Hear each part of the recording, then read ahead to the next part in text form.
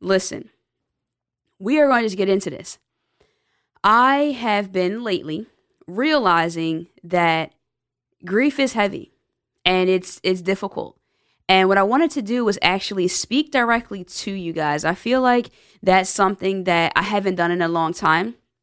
And it's important for that bereaved person. It's important for the people who are behind the real reason why I launched the Grieffully podcast to be recognized and to understand that your struggle, it's real and it's heavy. And I personally have been going through some difficult times as far as dealing with grief and realizing how draining it is.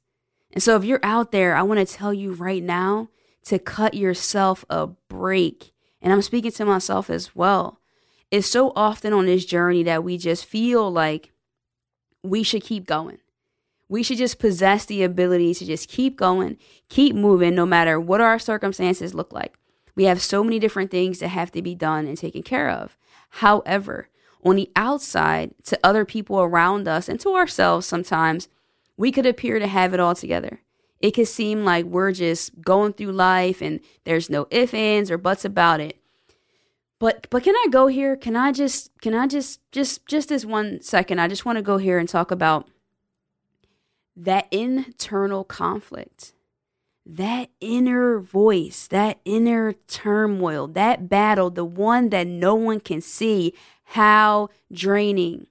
And I'll be the first to tell you, I am right there thinking about the loss of a loved one, replaying those events, just coming and sitting and standing in a realization that those people are no longer coming back is enough to keep you in bed, keep you with the covers over your head, the window shades closed, and not letting the outside world in.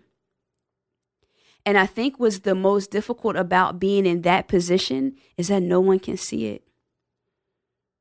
No one can see it. And so they may not know how to act accordingly, but at the same time, it just makes you at sometimes feel isolated.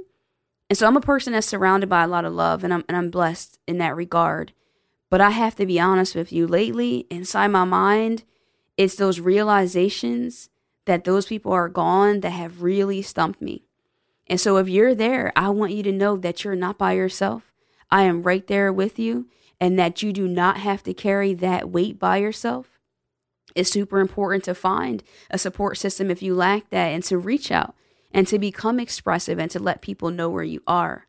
And so I already know, I usually don't know what I'm actually going to title an episode prior to it coming out. But I was scrolling on Facebook just a little while before coming into the studio to record today, and I saw a post and it said, missing someone that ain't, and I'm just going to say it that way, that ain't coming back is a different kind of hurt. And I'll run that back. Missing someone who is not, who ain't, not gonna come back is a different kind of hurt. And so I'm going to let that sit for a while. It's rough. It's hard. It's like something I've never experienced before, although I've experienced it before. Did you catch that? We deal with so much loss in our lives, and I'm speaking more specifically about the loss of loved ones. And then we go through another loss, and we go through another loss. And every time it feels like this is the first time I've been through this. But to some extent, your body can recognize how you might feel and what might come up during this loss journey of losing multiple people. But it's never like, oh yeah, I lost someone 2 years ago. What does it matter? No, it's not like that.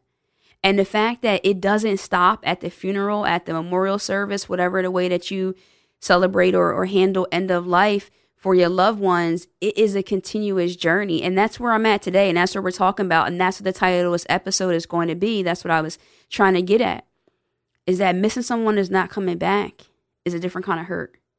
And it's a hurt that has plagued me for many years. And I'm actually coming up on 2 years of my father, February 14th, and then almost 5 years of my grandmother. And I'm trying not to get emotional here, but my aunt celebrated her birthday the other day, and we were just chatting about my grandma, little jokes, things that people have said, things that she has said, and just kind of dwelling on that. And it brought smiles to our face and a certain level of joy. And then we talked about my dad, and I was ragging on him and just making jokes about him and things like that. And then we hang up the phone, and it's just one of those things where you snap back into reality that that's all you have are these memories. That's all you have. I can't then go call my grandmom and tell her what myself and my aunt were talking about. I can't text my dad and tell him what myself and my aunt were talking about. It's just not going to happen. And so I think I've just been stuck in that little rut lately where it's like, wow, like this is a reality. And I may have talked about this before on the show, and please forgive me if it's something repetitive, but I kind of have a little hunch that we can never talk about this enough, because the weight of grief and loss, and I felt like I needed to just get back to the beginning and talk directly to you guys and let you understand that what you're going through and the magnitude of it and how heavy it is to carry that every single day is absolutely draining and a different kind of hurt. And with that being said, not everyone's going to get that. Unfortunately, not everyone's going to understand that. And it's going to get tiring and draining to try to explain that. I think for me, a lot of people kind of understand it because I'm more verbal, but not everyone communicates verbally. And so, like I said before, you're going through this internal conflict, this internal battle, and the world just thinks that life for you is grand because you just might not have found your voice, or you might not feel that you're at a point where you want to talk about it or communicate it. And so grief is complicated and it's definitely challenging. And what it is sorrow. And I've been trying to preach over the last almost a year and a half, probably over a year and a half with the podcast and everything that I've been doing with social media and all of that good stuff, is to just help you see that while this is something, I don't want to say it's a dark subject, but it's a taboo. It's taboo for sure. It's not something that a lot of people want to speak about, but it's needed. And I just want you to know that if this is your first time tuning into the podcast, and I want to say first, what's up? But secondly, you have a home here and a safe space of people and a host here and someone who also is in the bereaved community to know that you're not alone. You're not crazy. You're grieving. And grief is hard and it's heavy. And the even challenging part is to move from grief to mourning and allowing yourself to do that and then back again. Because it's kind of like a yo-yo. Like you're just up and down, up and down, up and down. And that can be very difficult for you. And so I just want to send you so much love and so much encouragement and just, I guess, kudos to you and salute to you that, for one, if you're listening to this podcast and you're trying to learn something or see yourself in a story or whatever it is you're trying to do. And so for that, I really want to salute you, because you got to remember there's a lot of people who aren't doing that. There's a lot of people who are deciding to just say, hey, you know what? Life stole my person and my joy. And I refuse to let you go down like that. I don't want you to go down like that. I want you to pick your head up right now or fall to your knees if you're a believer and pray to God to help you, to heal your broken heart, to mend those pieces, those areas, the areas in which you cannot speak about. But whatever you do, don't give up. There is joy on the other side of that pain. And I want to encourage you to keep pushing. And I know it's not easy. Like I said before, that mental battle is rough. It's rough. It can really have you tripping out for real. I'm going to be completely honest with you. My neighbor passed away that I didn't know very, very well and not for so long. But we were cordial. And I miss her presence in my community. And I happened to be walking my dog and I saw that her family was moving her things out of her home. There was a moving company there. And my heart just I kind of felt like, not like I was in a panic, but kind of like I was just like, wow, like that's so sad.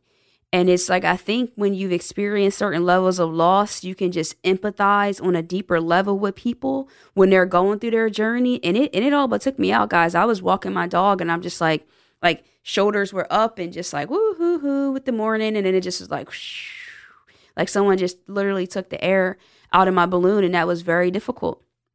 And I think my trauma that I've been through and my experiences are always lying there. They're lying somewhere beneath the surface, but not too dormant, like they can be awoken at any time. And so while I'm in the midst of that feeling and emotion and everything that's going on with my neighbor's home, I then get a call from my mom. And she's like telling me basically that she's having trouble breathing and, smoke filled her house and all this stuff. And so for me, because of everything I've been through, the average person perhaps would have just heard that. But for me, I'm like, wow, my mom could die. Like I really went from my mom telling me that she's having trouble breathing to not that she just might need an inhaler or that she just might need to go to a doctor or call a telemedicine or whatever. It's like, no, she can die. So now I'm pulling my dog in the house. I'm hopping over stuff, yelling at my mom, telling her to call 911, telling her, no, forget that. I'm coming. Can you stay on the phone with me? Like, it just is so sad sometimes to really look at how I've become wired based on loss and based on grief and just knowing what that's like, that I don't even really have that in between.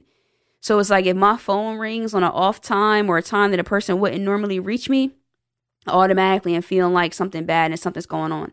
And so again, that goes back to that internal conflict, that turmoil is real, because I'm always thinking that if I leave someone and they drive off, I'm thinking like, wow, what if they just got hit by a car right now? Like, I don't want to think like that. And I don't want to go off on a tangent on this episode, but I'm just kind of giving you guys a little more of me and peeling back the onion and showing you from a transparency standpoint what that internal conflict can look like. Because now that I've lost loved ones, father, grandmother, like close people, I am well aware that at any time life can be up.